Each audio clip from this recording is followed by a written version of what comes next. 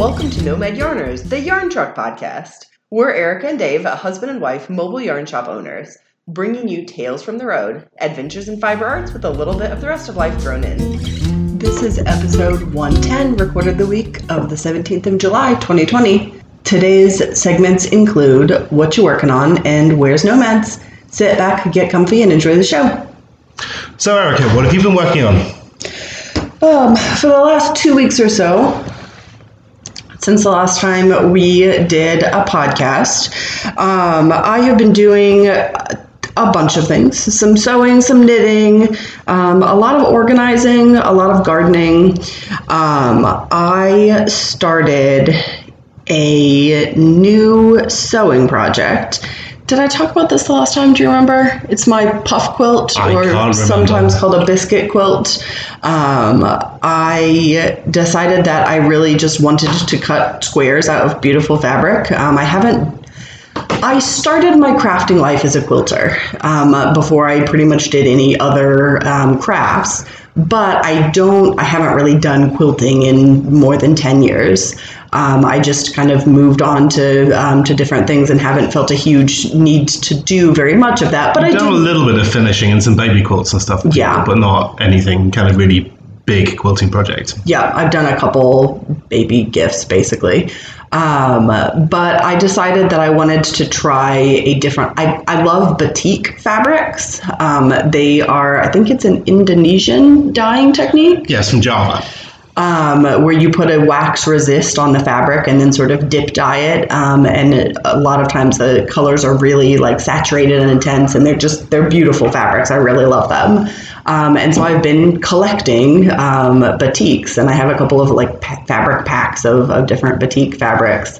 And I was sick of not ever getting to use or enjoy them because they're not really baby quilt kind of fabrics generally.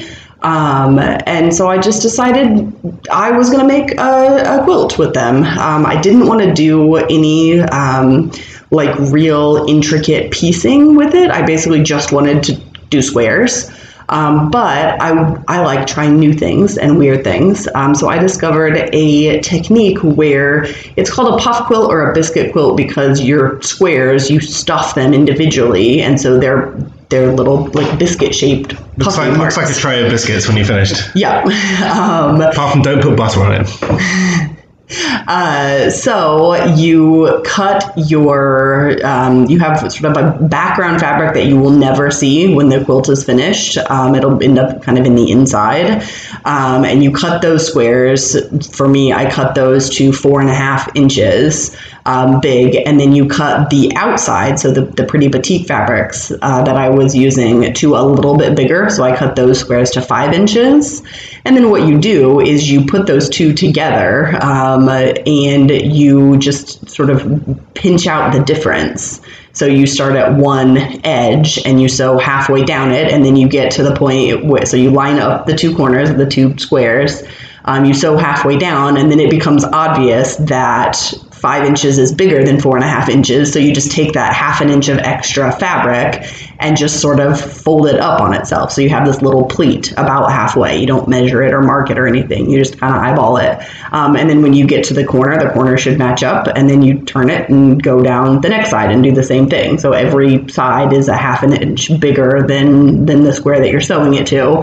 You sew around 3 sides, and then you stuff that you've got now like a little envelope. So you can use batting, you can use like stuffing material, you can use fabric scraps, you can use whatever you want to stuff into that little pouch. And then you sew the last side closed. Again, the same way, line up the two corners and just fold it over in the middle where it's a little bit too big. Should be called a ravioli quilt. Yeah. Because you don't want to seal your biscuits at the edges, they won't rise. Well, that's why they're smushed down at the edges. I think ravioli quilt would be a better thing.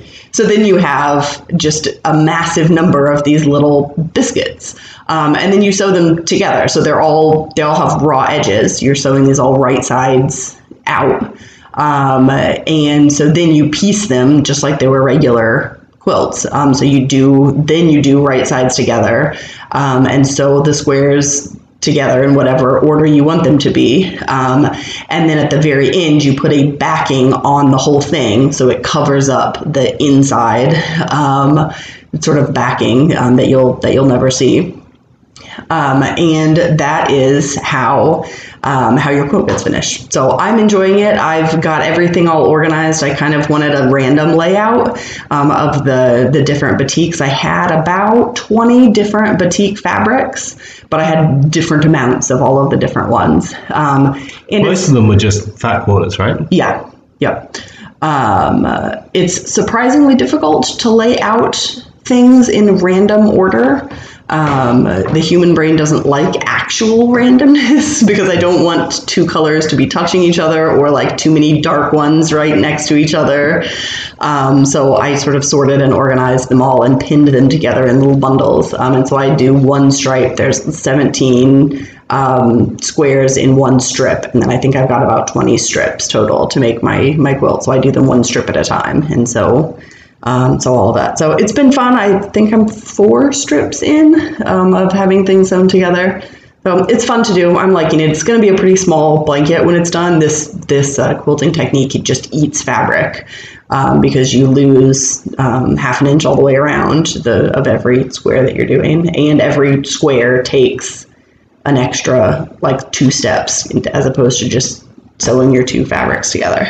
And this one's going to be reserved for you, right? I think so. I had a vision that it was going to be for the kids. Like I was going to make 2 of them, one for each of their beds, but nope, it's going to be for me. I don't know where it will live, but we'll see. Somewhere where they can't find it. We have a blanket box in the living room, which is full of Erica's quilts, and the kids love to play with those. They get them out and build forts and have picnics and tuck us into bed on the sofa.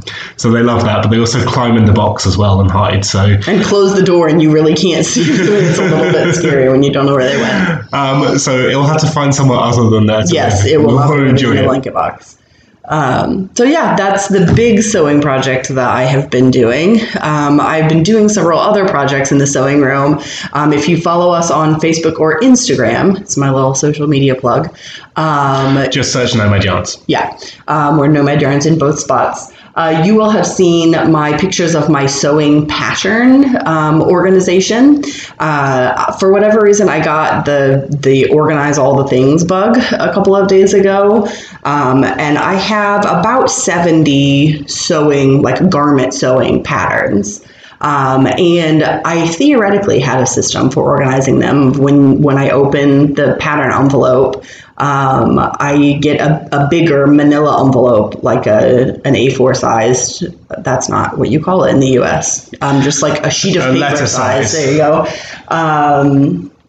Envelope, and then I'm not trying to fold the pattern pieces back down to be so small. It gives me some extra room, and then I can write more on there about like what size, if I traced it and cut it out or just cut out pieces, what size I have in there, and everything fits back nicely. And then I have just a big tote that those all go in. But those kind of systems only work well if you put your pattern pieces away when you are finished working with them. But that's not how I work. I get enthusiastic about a new project before I finish the old project. And so I have 5 patterns worth of pieces scattered everywhere. And then it takes too long to try to figure out where to put them. So I just shove them all together into a box. And after you have... We call those Erica stacks in our house. After you have 10 of those, it seems very overwhelming to try to put your patterns away. But I cleaned the whole sewing room and I gathered all of those into one place, and then I sorted all of them out and I made new envelopes for stuff that needed them and got rid of a few things. I had several diaper patterns, and our kids are out of diapers now, so I didn't need to keep those diaper patterns. A couple of other like newborn sized baby clothing things that I didn't need to use anymore. It looks really neat and tidy. It puts my side of the room to shame. My side of the room is a disaster right now. So Erica has this wonderful, nice and clean and neat workspace, and mine is just covered with paint and models everywhere that need to be sorted. So. Yeah, the difference is I've never seen yours not look like that. Well, I get it tidied up, and then someone sends me a whole army to do it, and I don't know where to put it. So their cases just sit on the floor. So I'm feeling good about the crafting space. Sometimes creative chaos works really well for me in the sewing room. sometimes I find it so like oppressively disorganized that I'm like, I don't even want to go in there because I can't even uncover my cutting table.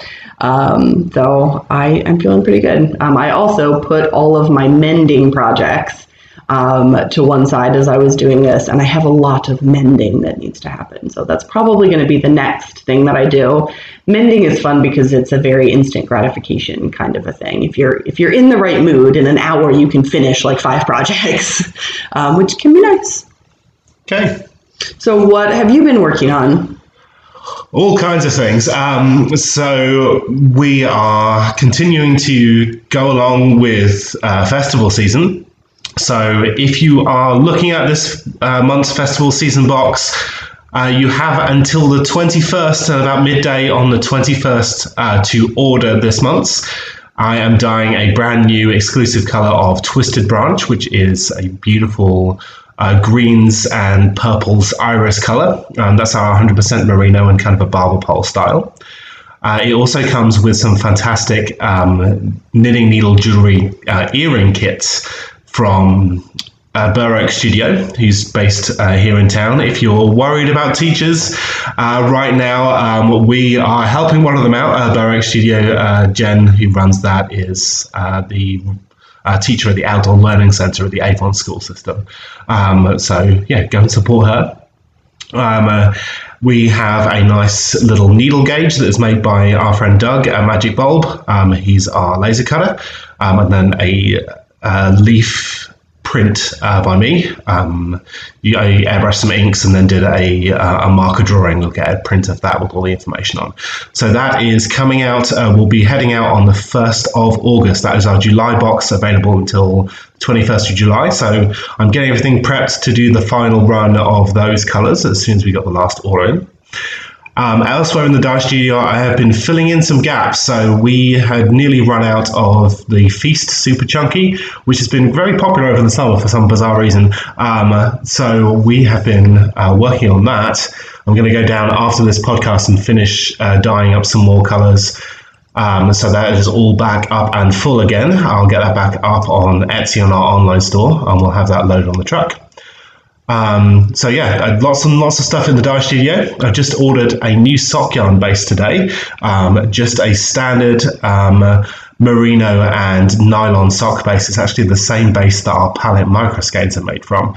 So hopefully that should come in a few days. I'm planning to do a set of colours that complement the palette skeins. So I haven't come up with a name for it yet. I'm trying to think of something that goes along with palette, so it's clear that it's the same kind of yarn, or they go together. But we'll be able to then do kits for Erica's Canna sweater all in our own yarn, which will be nice. And that will mean we'll always have the colours available. If we run out, we just dye some more. So I will have that on hand. I'll dye 8 colours of that, I think. And then we'll have a couple of bags set aside for if we run out of a colour, I can just dye a new one. So I'm looking forward to finally getting that done. We've been waiting on the base to come back in stock for our wholesaler. So they've just got some come back in. They just had produced at their mill in Peru, I think it is.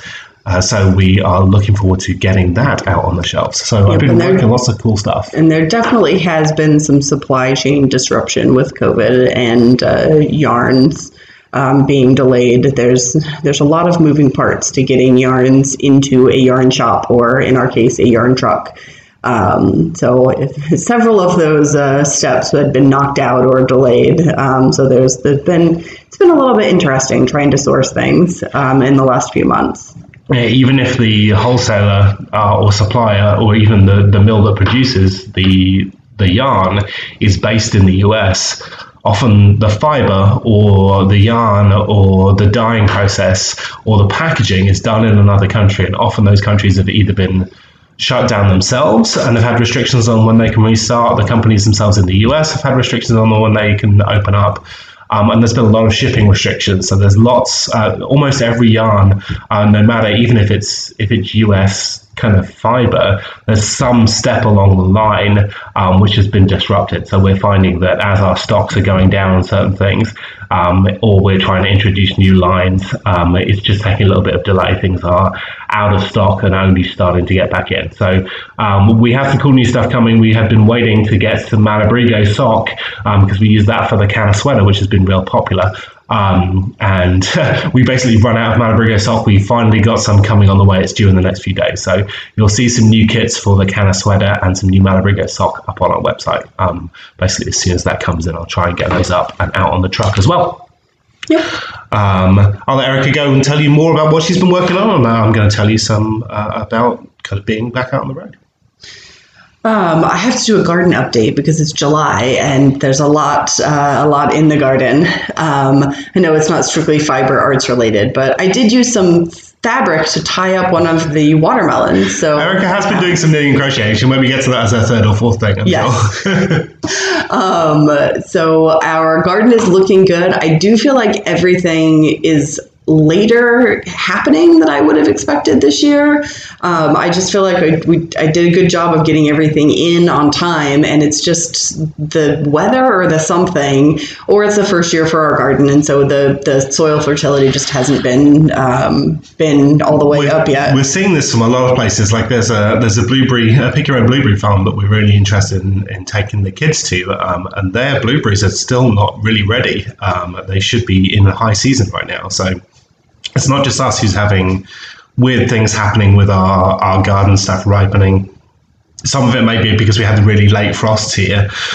So it was just everything kind of took a while to get ready. I'm not sure. Yep.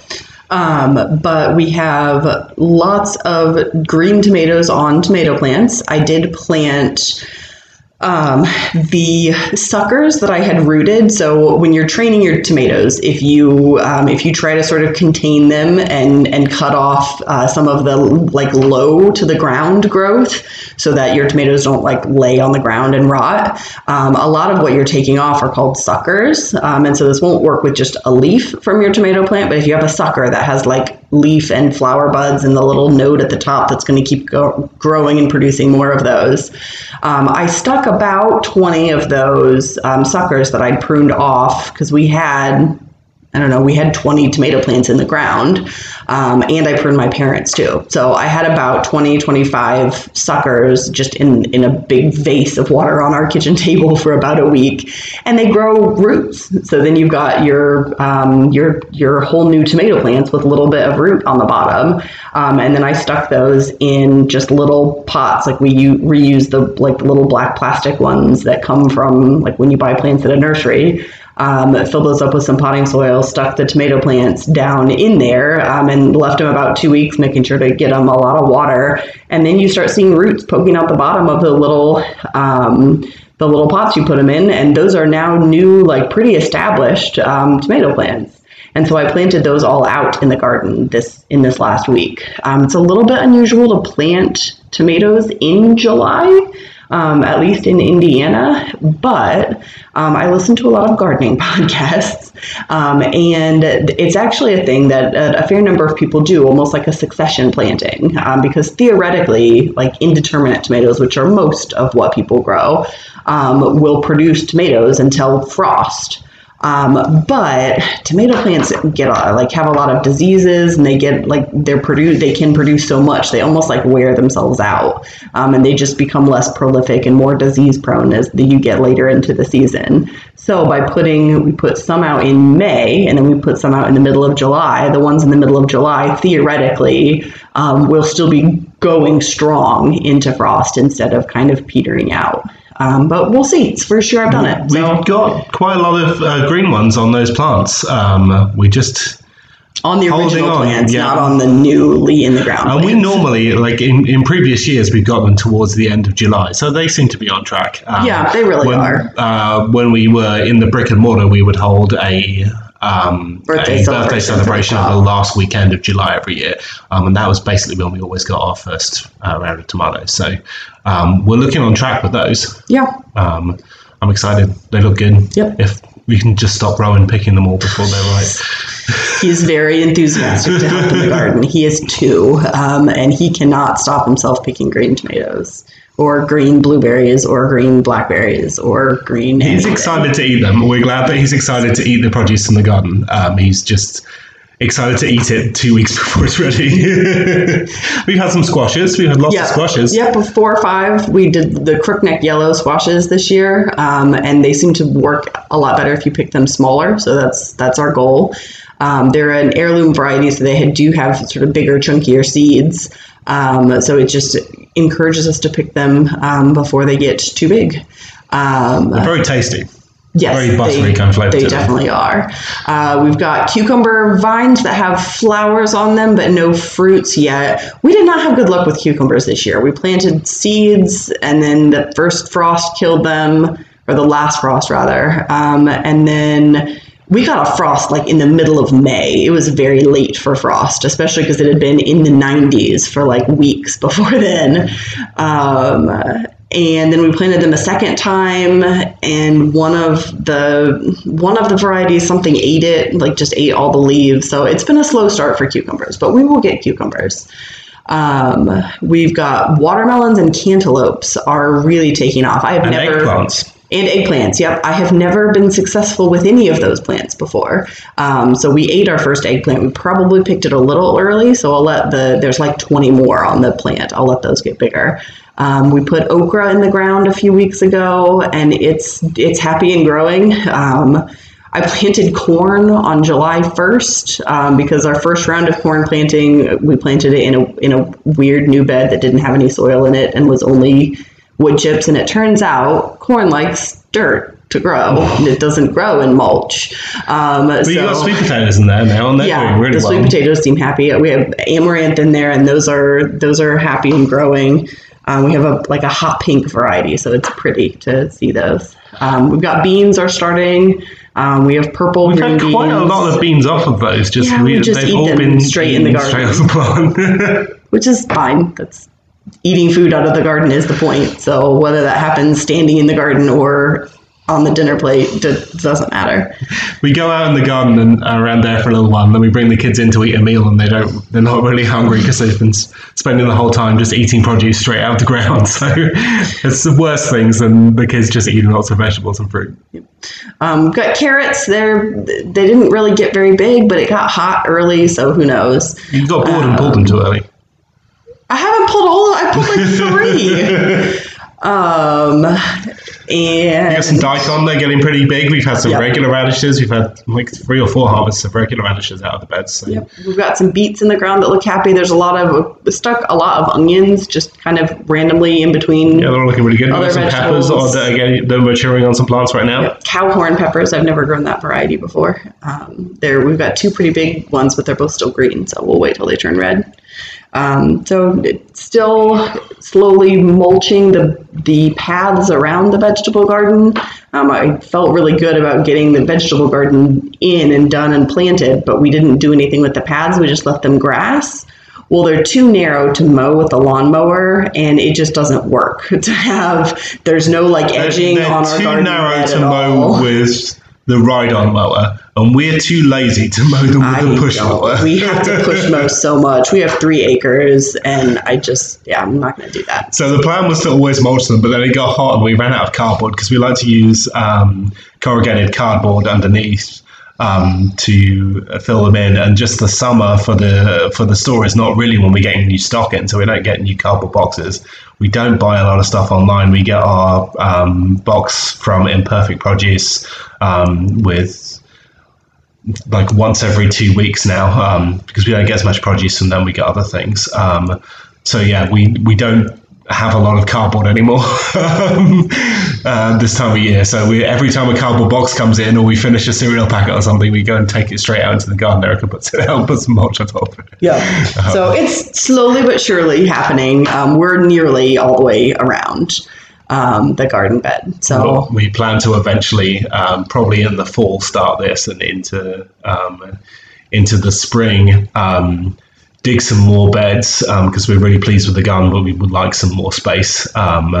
So yeah, dig some more beds, get some more mulch piles in, and then we'd love to go through and like mulch and put something under the orchard, because that's really hard to mow as the trees are getting so big. And it's just kind of scrubby in there. There's just there's kind of shady grass and violets and stuff, and it's fine. It's just it's quite difficult to get in there to get to kind of do maintenance on the trees and stuff, because some of the grass gets high and you just can't get in there even with a push mower, because there's kind of branches and stuff in the way. So when they've died back, we'd like to ideally mulch that. And then we have a fire pit that we got from a local Buy Nothing project group that we went and dug out from someone's garden. So we'd like to put that in around kind of around where the vegetables garden and stuff is, so we can take things straight from the garden and do like little roasted campfires, roasted vegetables straight outside, which would be nice. Yep.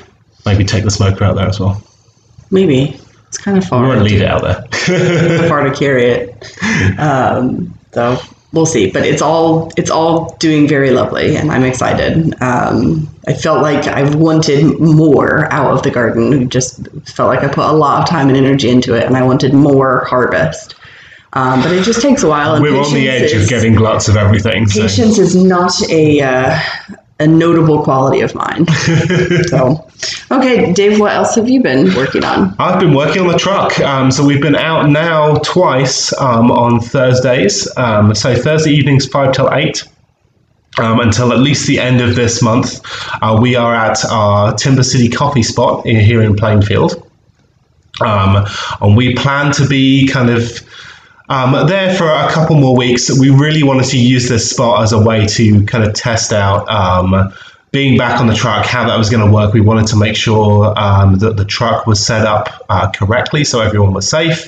We wanted to make sure that kind of we were feeling ready with just the volume of people and maintaining distance for all of the customers who were lined up and stuff on the truck to be able to kind of do that at other stops as well. So I've been pleased with how that's gone. It's gone really well. Everyone has made sure that they're wearing masks. We have a big bottle of sanitizer. People have been using that.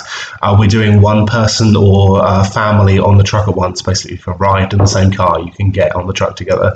And then we try and stay off the truck, but people have questions, so we try and keep kind of the other side of the truck or keep our distance as far as we can from people when we're in there. But everyone is masked, only one person at once. So I've been really happy with that. Made a cute sign on our blackboard signs with all the safety instructions on for people. And then I've been really pleased with how the upgrades have worked. So I did lots of upgrades on the truck, and they are all working really well. So I insulated the roof with some foam board, and then we decoupaged over the top of that and hidden all the electrics in there as well. And I think it looks a lot nicer. It keeps the truck bay cooler. It doesn't heat up as fast anymore, which has been helpful.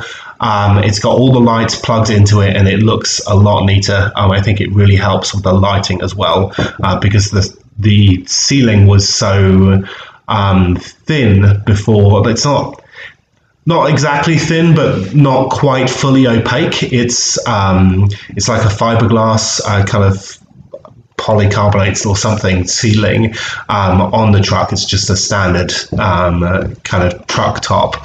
And it's slightly transparent, so even when we painted it, when it got really bright outside or inside, you get a lot of light leakage through it. I think the new ceiling has really helped keep everything a lot brighter in the truck, which has been really helpful. So the lighting is a lot better now. I added a new system for waterproofing when it rains. We haven't tried that out yet because it hasn't rained when we've been out, but we got a better way of kind of securing the shower curtains we use on the back entrance of the truck so people can get in and keep everything dry inside. I put some flagpole mounts on the back and the side of the truck, and then dyed some kind of tie-dye kind of rainbow spectrum flags to put out to really make it clear where we are and that we're open. And those kind of really make the truck stand out more from a distance and make it obvious which way to get in, which I think is really nice. I upgraded the steps, so I went through and repainted in black gloss all of the bumpers on the truck, the back kind of bumper and all the springs and stuff back there, and repainted the gloss black on all the staircase. It really helps neaten it up and protect it from rust, so it's going to last for a lot of years. And then we mounted a new stair rail. So the stair rail we had before was functional, but it didn't feel very stable. And it was always hard to get in. So I built a new stair rail with the help of Erica's dad with some galvanized pipe. So that will be nice and weatherproof because it's galvanized. They're the kind of pipes that you generally use for like hot water systems. So they're really nice and strong. They can take pressure. You see a lot of like bars and restaurants now use them for building like the around the bar barricade and stuff like that. So those that looks really good, I think. It's a lot more stable. I have like a little cross beam that goes and rests on the ground as well. It's a lot thicker stair rail, so it really feels a lot more stable. And it makes it a lot more comfortable and easy for people to get in and out of the truck. So I've been really, really pleased with all of the upgrades. I did try to build a solar extractor fan to use for the truck, and we just found it wasn't increasing the airflow enough. So it's back to the drawing board with the cooling if we can get anything going there. But now with the insulated ceiling, I find that it's cooler in the truck anyway, which I'm pleased with. I've also upgraded in the front cab, so we now have a nice curtain that pulls across the cab and all the kind of electric setup. We already have a step down, so we can now use the side entrance, and we can open that as well to allow some airflow. I repainted all the chalkboards inside. We haven't got anything on them because we haven't got a regular stop schedule or festivals coming up yet, but the truck, I think, is looking better than it's ever looked. I've made new price tags for everything. We've rearranged all the yarns. We've got new yarns that we had in the spring now. We've got new hand dyes out on the truck. And yeah, if we're out and about, be assured if you stop by, you will be. We will make sure distance is maintained and everyone's wearing masks and shopping on the truck is as safe as it can be. And also the truck looks better than it's ever looked, I think. Yep. So yeah, pleased with that. Been out on the truck a couple of times. People have been pleased to see us and happy that we are maintaining as much safety as we can for them. It does make it a little bit more difficult to browse on the truck, perhaps, if there's a line of people. So we have talked about perhaps doing sometime, maybe even at Nomad HQ, where people can kind of book in a private shopping slot. So we're talking about kind of developing that along with other things that we're doing. But we're hoping soon, if COVID infection numbers stay relatively stable in Indiana, to be heading out and trying some of our other local stops, because I know people are missing us in our other kind of regular haunts. So yeah, keep an eye out on that. We will let you know as soon as we have some more information. Yep, I'm nodding. So Erica, what are you knitting on? It's time for a fiber arts update. Okay, the sewing is fiber arts, quilting is fiber arts. I'm just checking it. The project in my hand right now is the Castle of Dreams shawl by Jimmy Knits. It's available on Ravelry. I just really like it. I'm using my hand spun. I've talked about it before. It's got a beaded edging. I don't work with beads all that often, and it just really spoke to me. I love the way that she had you put the beads on it in the bind off. It's a technique that I hadn't used before. So I'm pleased with it. I'm really getting on for halfway. I think she has you do like 10 of the stair step edging beaded things on the increase and then come back down the other way. I think I'm on like the 9th one maybe. I might make this bigger. I might increase up, do the increases all the way up to here and then just do a section in the middle where I'm not adding any more stitches. And just keeping the stitch count the same to make it a little bit wider or longer rather. I'm fairly tall and I'm fairly broad shouldered and just broad all over. And so I like larger shawls and scarves. I feel like I get more coverage and it keeps me warmer, and I just like the way they look when they're a little bit bigger. So I might just keep going we'll see. It's a nice thing about the more comfortable you get in a craft. And I have found this, I'm a newer garment sewer. I'm just still in my first few years of trying garment sewing, but I can see myself getting to the same comfort level with making changes with sewing that I have making changes to knitting patterns and crochet patterns.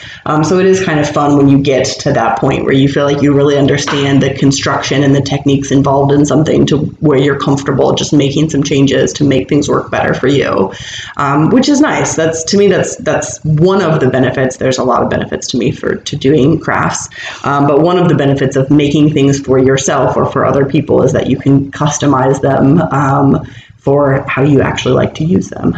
But it takes a while to get there, just like if you're buying something off the rack as a ready-to-wear piece.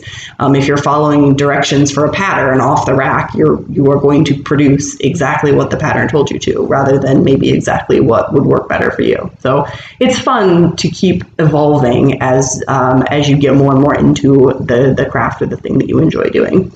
And if it's never fun to sort of experiment a little bit, that's fine too. You can always follow the patterns exactly if that is what makes you happy.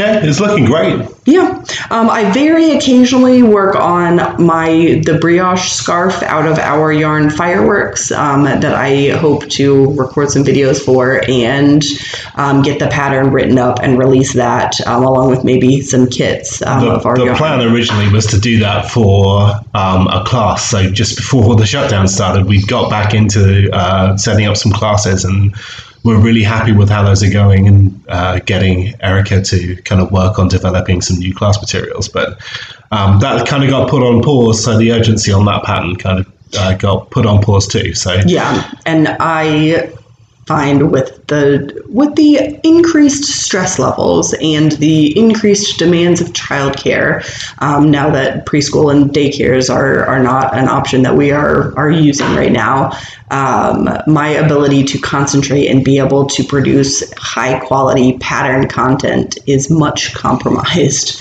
So I have been being kind to myself and working on projects that increase my skills in other ways rather than try to push through and release a bunch of patterns right now that may not really be up to the quality that I'm happy with. So I'm slowly working towards that. I used to publish a pattern a month. For years and years, I published a pattern a month.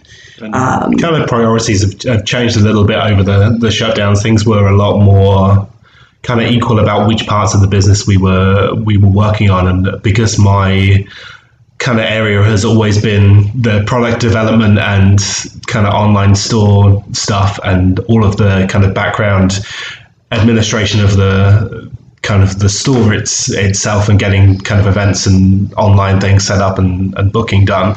That's become the main kind of priority is dying and doing all the online store stuff. So it has shifted to Erica doing a lot more of the homework and me doing more of the online store work. And I think we're going to start transitioning back to where it was a bit more kind of 50-50 on both as much as possible. So maybe it's as everybody else knows, it feels very up in the air. Everything feels very difficult to make long-term plans right now with the continuing to evolve COVID situation. Yeah, well, it's all about we'll see. But yeah. Let's move on because this isn't a fun thing to talk about. So those are the two knitting projects that I'm doing: the Castle of Dreams shawlette and working on the brioche scarf pattern. The brioche scarf, it has the brioche. It's 2-color brioche, and I do stripes going both directions because I'm obsessed with stripes going 2 directions. So you make the brioche long stripes, just standard 2-color brioche going the length of the scarf. You bind off and pick up stitches along the long edge, and then you do stripes going back and forth across the narrow part of the scarf for a bit as well. So I like the way that looks. I do a lot of patterns like that. Yeah, stripes 2 ways is one of Erica's kind of style motifs. Yes, and I run out of things to name my patterns because I've done so many varieties on the word stripe and the word 2. Duo of stripes, stripey, stripes 2 ways. Striping with stripe stripes. Yes. So. Striping with stripe face. Yep. Well, I got back into my miniatures painting studio a bit as things have kind of got more settled in with kind of finishing the renovations on the truck, getting a bit more settled into the festival season. Now I've got that set up for a few months in a row. And kind of getting more used to running the online store. There's less kind of new things I have to do. I've got a little bit of time to get back into my miniatures painting studio again. So I have a couple of projects lined up there. So for those of you who haven't really listened much before, this hasn't been something I've talked about too much. I'm also a professional miniatures painter. I paint models mostly for war games. I do some mostly kind of fantasy and sci-fi pieces.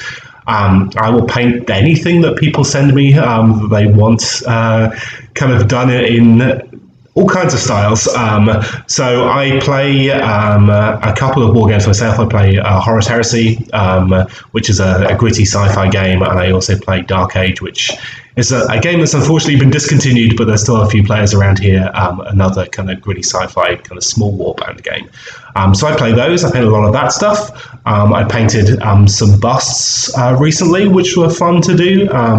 They're about kind of 3 or 4 inches tall. I'm now working on a couple of really fun projects. So I'm working on an army of giant robots for somebody, which is fun but a little bit monotonous as everything is metal and the same kind of colors. The models are cool, but that's I need a little bit of a break from that. And now I'm starting to work on somebody's kind of alien cult, which I think is really cool.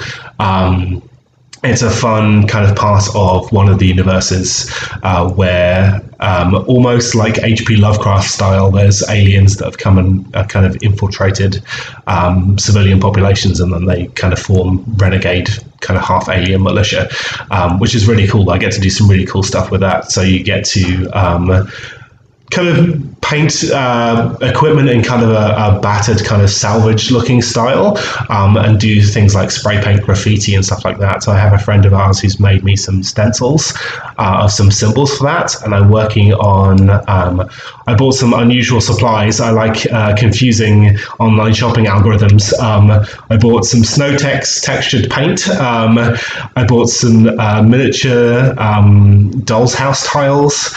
And then some Sculpey, and I'm making city scenes with like sandbag emplacements and kind of ruined rubble with the kind of tile floors and pavements and stuff built into it. So I'm having fun making like lots of little city scenes and making it look a little bit more kind of gritty sci-fi realism. So that's what I'm working on right now. And then I have someone who's also sending me from an Indiana artist group that I'm on, was looking for someone to work on some masks. So he collects kind of, hard to describe. They're about kind of 10-inch tall resin kind of face casts of characters and all kinds of just things, historical figures and stuff. So the first one I'm going to paint for him is Jack Nicholson's kind of classic Joker. And then potentially doing him a set that are meant to be like representations of the 7 deadly sins. I might be doing those for him as well, to go in his ever-growing collection of these masks that he has on his wall. So yeah, I'm going to give that a go. That will be a new thing for me as well. So I'm interested in doing some cool new stuff. I also bought from a friend a giant Titan robot model that's huge in the scale that it's in, and that is going to be my own personal project for probably the next several months to a year, and hope to take that to a big convention that I go to next year if that ends up running, and play it a couple of times and sell it. Normally Dave's stuff is like 2 inches tall, and this thing is like it's 3 feet tall. It's 1.5 feet tall. It's big. It's big. It's the same scale, so it's meant to be like taller than buildings, giant robot walking around. So that I bought, I'm going to renovate it completely, strip it down, probably take parts of it apart, and then repaint it. And I'm thinking, I've got a couple of cool ideas. It's either going to be kind of crashing across a battlefield and like stepping on a tank, or I've had a cool idea that a friend suggested to me of it like walking up out of it, like it's crossed and walked across a river, and then have it with like water dripping off and like bits of kind of pondweed and things kind of dripping down it, which would be really cool. But it's a lot of commitment to water effects because those are a little bit pesky to work with. So we'll see how I feel. See how adventurous I feel in the spring when I eventually get around to painting it. So yeah, that's my kind of update for that. If anyone's been kind of wondering what I've been doing in my other kind of part-time job. Yep. The last segment we were going to do is Where's Nomads? So we are currently planning, at least through the end of July, to do a once-a-week stop in Plainfield as the only place we're taking the truck out. We're kind of still trialing some of our safety things and keeping an eye on case numbers, which we know are going up in a lot of parts of the country. And then stay tuned for additional stops as we feel comfortable and safe adding them in. But our stops in Plainfield are Thursday evenings from 5 p.m. until 8 p.m. And we are at the Timber City Coffee, Joy's Cakery, and G's Nice Cream. It's right off US 40 in the same parking lot as the Kids Go Round and right next to the BMV in Plainfield. And I've been happy with how those are going kind of safety-wise, and people have been very respectful of making sure that those safety measures are in place. So, plus there's coffee and ice cream. Yeah, if those continue to go well, we do plan to probably end of July, start of August, think about coming out to some of the other stops. We'd love to get back down to Bloomington and across to Terre Haute, as I know people have really missed us there. We've had a lot of our online orders kind of come from that way. And also, not only for that stop, we have, of course,